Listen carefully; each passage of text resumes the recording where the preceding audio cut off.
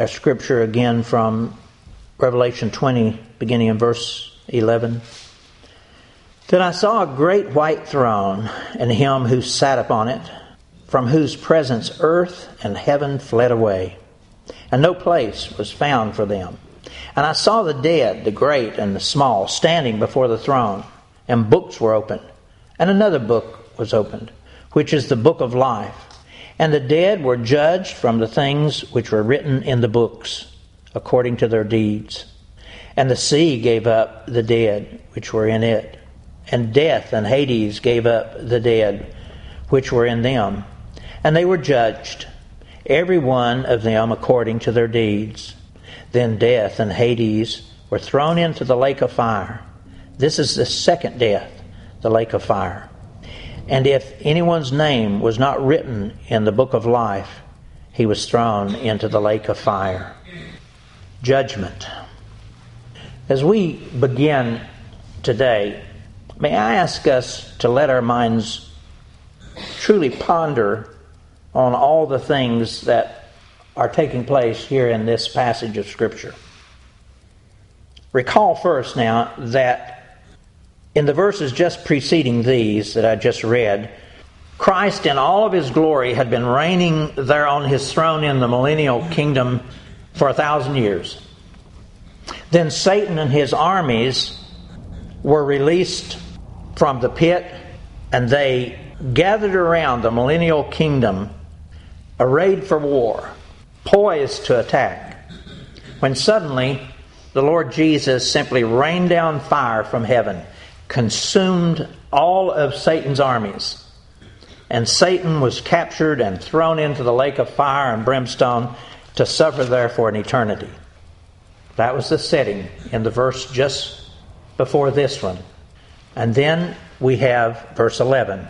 Then I saw a great white throne, and him who sat upon it, from whose presence earth and heaven fled away, and no place was found for them.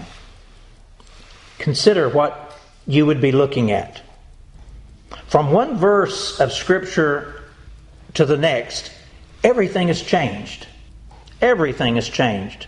God has suddenly and completely wiped away everything from the face of existence.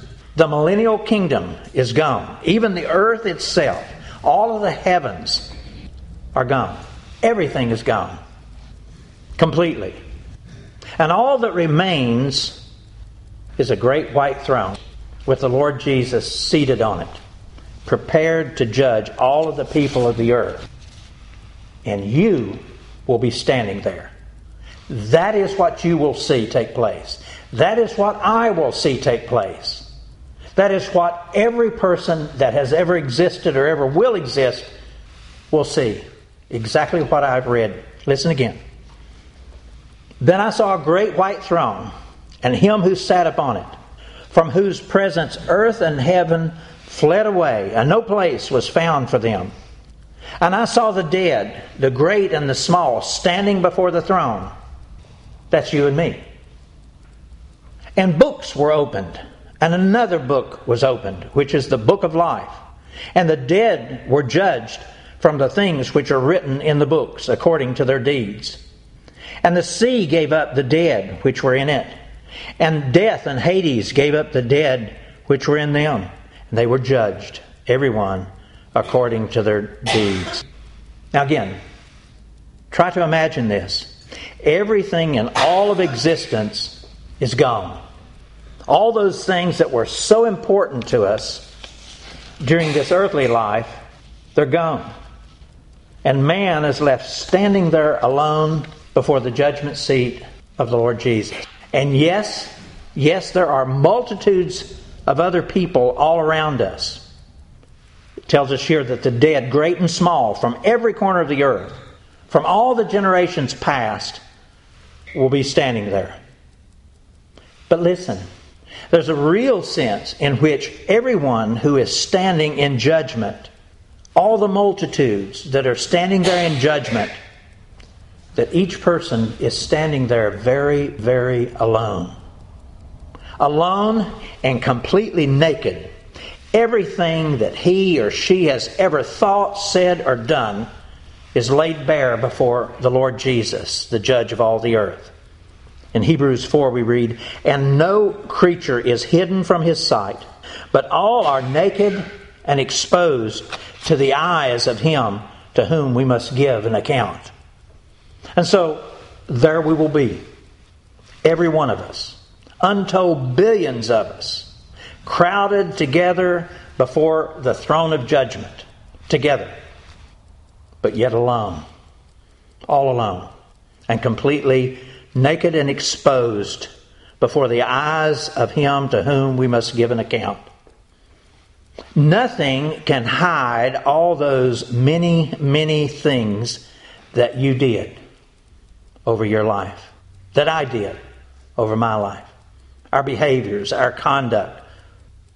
All that will remain is you, by yourself. Me, by myself. And all the many people, all by theirself, standing there before the all-knowing judge, the Lord Jesus, as he then opens the books in front of him.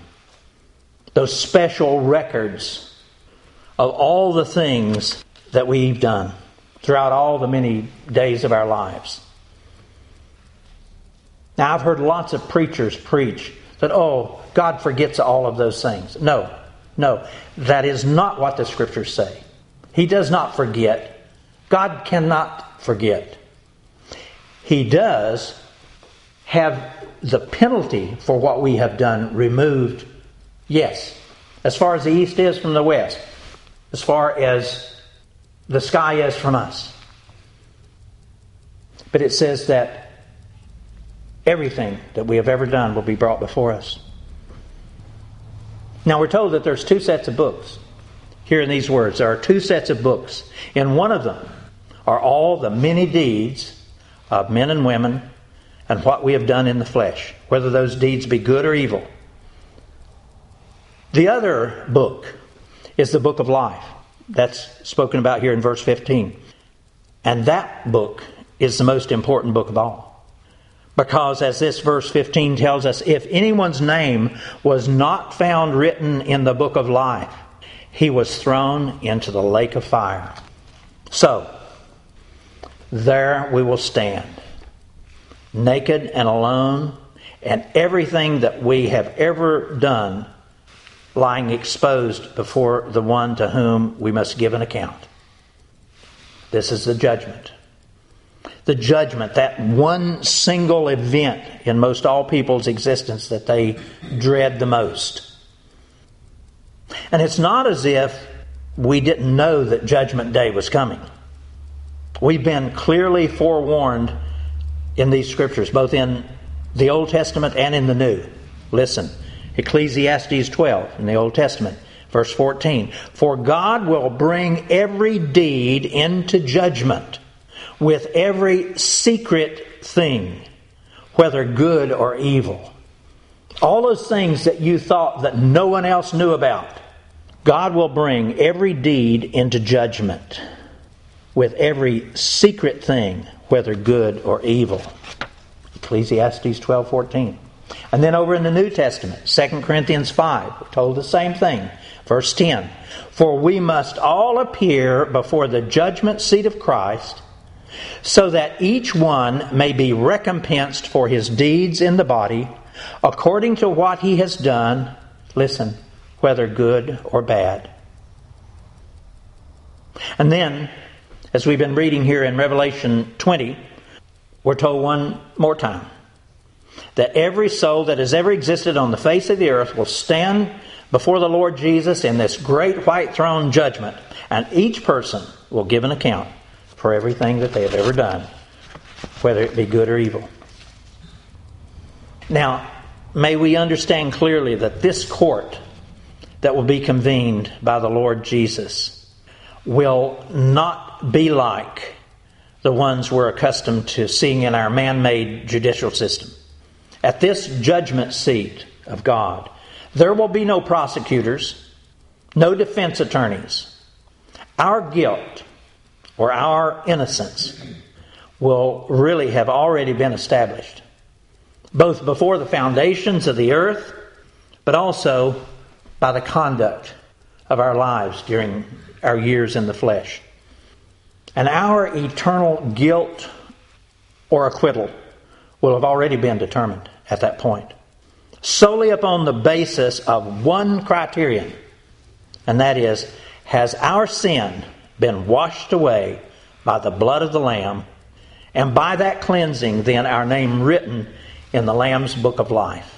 So then, as we, as you, as I, as we're called to step forward and kneel before the judgment throne of God, everything will have already been said and done that will be said and done. Will there be weeping and wailing and gnashing of teeth? Yes. Will there be protests of innocence from many of the guilty? Yes. Recall these words from Matthew 7, verse 21. Not everyone who says to me, Lord, Lord, will enter the kingdom of heaven, but the one who does the will of my Father who is in heaven. And he says, on that day, what day? Judgment day. On that day, many will say to me, Lord, Lord, did we not prophesy in your name, casting out demons in your name, and do many mighty works in your name? And then I'll declare to them, I never knew you. Depart from me, you workers of iniquity. Now there will be at least two major events of judgment that will take place. First is this one, the great white throne judgment. At this judgment, there will be an initial determination as to where each person will go to spend their eternity, in heaven or in hell. We can read about that in Matthew chapter 25 and also here in Revelation 20. Let me read for you from Matthew chapter 25. This is verse 31. When the Son of Man comes in his glory, and all the angels with him, then he will sit on the glorious throne. All the nations will be gathered before him, and he will separate them from one another, as a shepherd separates the sheep from the goats. And he will put the sheep on his right hand, and the goats on his left. Then the king will say to those on his right, Come, you who are blessed of my Father, inherit the kingdom prepared for you from the foundation of the world. And then down in verse 41 of Matthew 25, he says to the other side, Then he will also say to those on his left, Depart from me, accursed ones, into the eternal fire which has been prepared for the devil and his angels. And then in Revelation 20 that we've just read, I'll read them again for you, these words. Then I saw a great white throne, and him who sat upon it, from whose presence earth and heaven fled away, and no place was found for them. And I saw the dead, great and small, standing before the throne. Now picture this. Everyone that's ever existed. And then he says, the books were open, and another book was open, which is the book of life, and the dead were judged from the things which were written in the books according to their deeds. And listen, and the sea gave up the dead which were in it, and death and Hades gave up the dead. Now picture this. People have died thousands of years ago. We think of people who, it speaks here of the sea gave up the dead within it. People whose bodies have totally disintegrated. You think of those people whose bodies were disintegrated in the Twin Towers explosion. It does not matter. Every one of those people will be standing there before the Lord as He opens the books. If anyone's name was not written in the book of life, he was thrown into the lake of fire. Now, note carefully that all of these accounts of judgment do speak about deeds. Deeds, our behaviors while we are in this flesh, in all the circumstances of our daily life. But listen, probably most of these people will be surprised. Most of these people really will be surprised, because they do think a lot about deeds.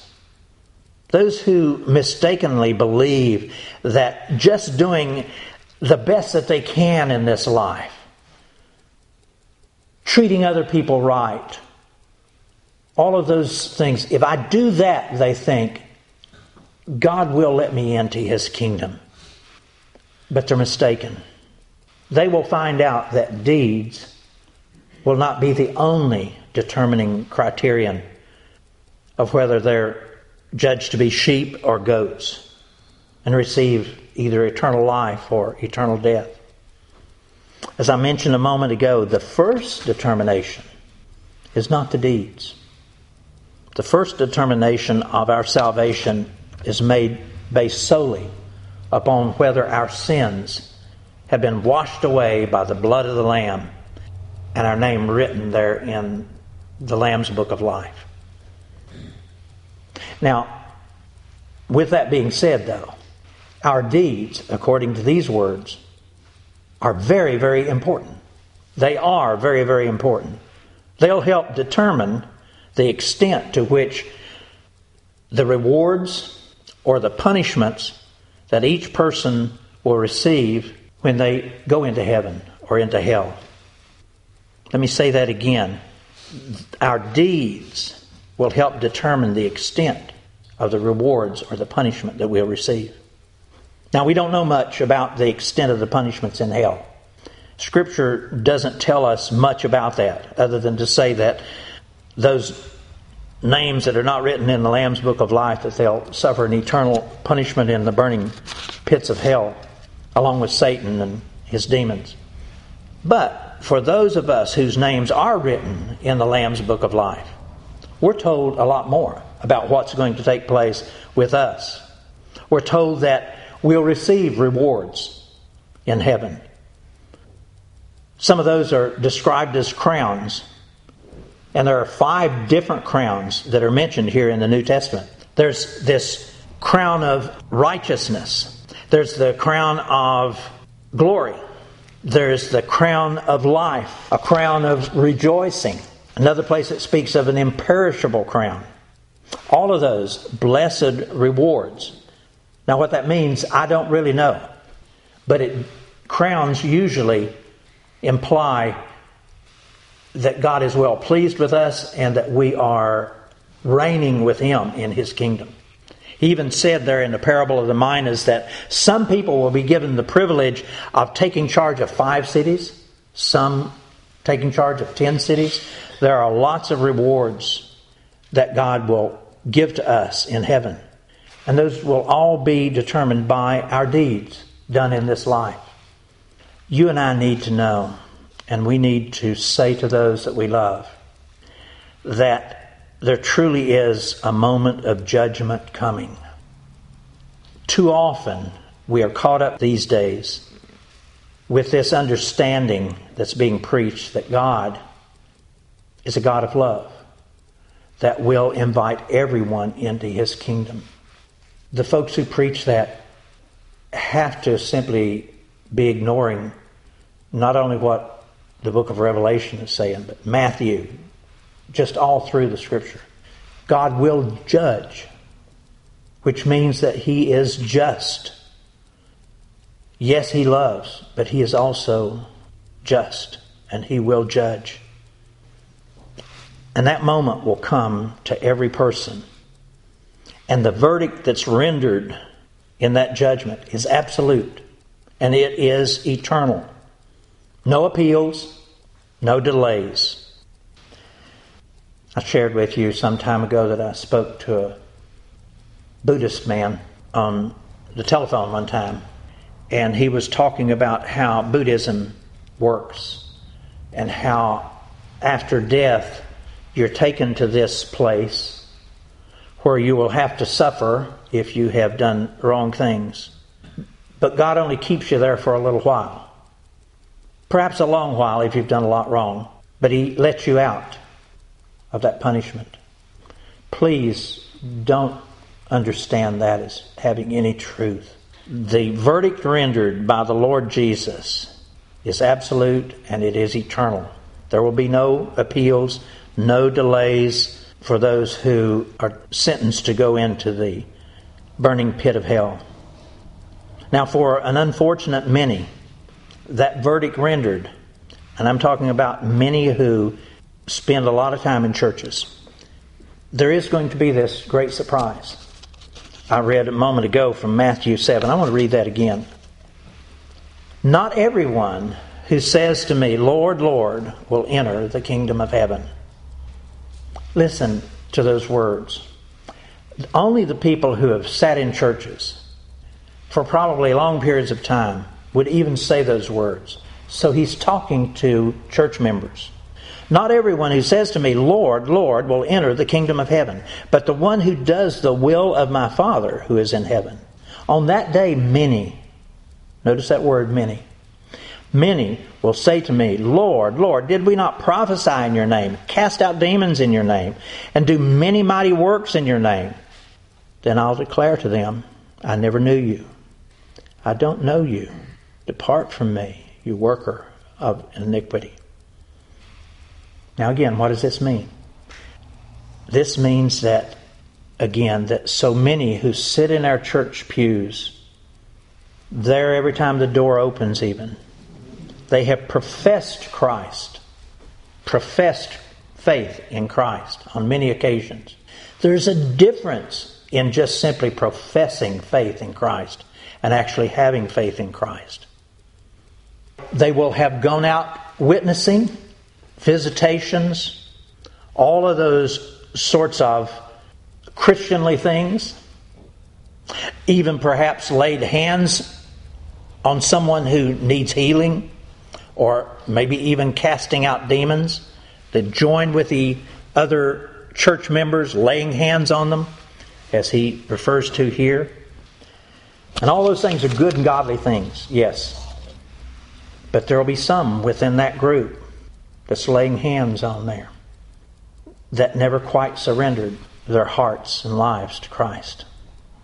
They prayed the sinner's prayer, perhaps even more than once, came down the aisle and rededicated themselves on more than one occasion, but simply wanting to be saved and doing those kinds of things does not make us saved. Absolute surrender to Christ is the only step that we can take to be truly saved. So the question then, what can we do now so that we are not surprised then on that day that's spoken about here? You and I really must be willing to humble ourselves and check to see if we are truly saved. Over and over again, God exhorts us to examine ourselves to see if we're truly in the faith. He says those exact words in 2 Corinthians 13, verse 5. And by the way, there are a lot of preachers that say, oh, don't ever question that. Don't ever question that. Yes, question it. You can't unsave yourself by questioning it. 2 Corinthians 13:5. Test yourselves to see if you are in the faith. Examine yourselves. Or do you not recognize this about yourself, that Jesus Christ is in you, unless indeed you fail the test? Each of us can know for sure. Each of us can know absolutely for sure. And I plead with you to do that, to be absolutely sure. 1 John 5:13. These things I have written to you who believe in the name of the Son of God, listen, so that you may know that you have eternal life. He that has the Son has life. He who does not have the Son of God does not have life. Judgment is really coming. Are you, am I ready for that day? Let me pray.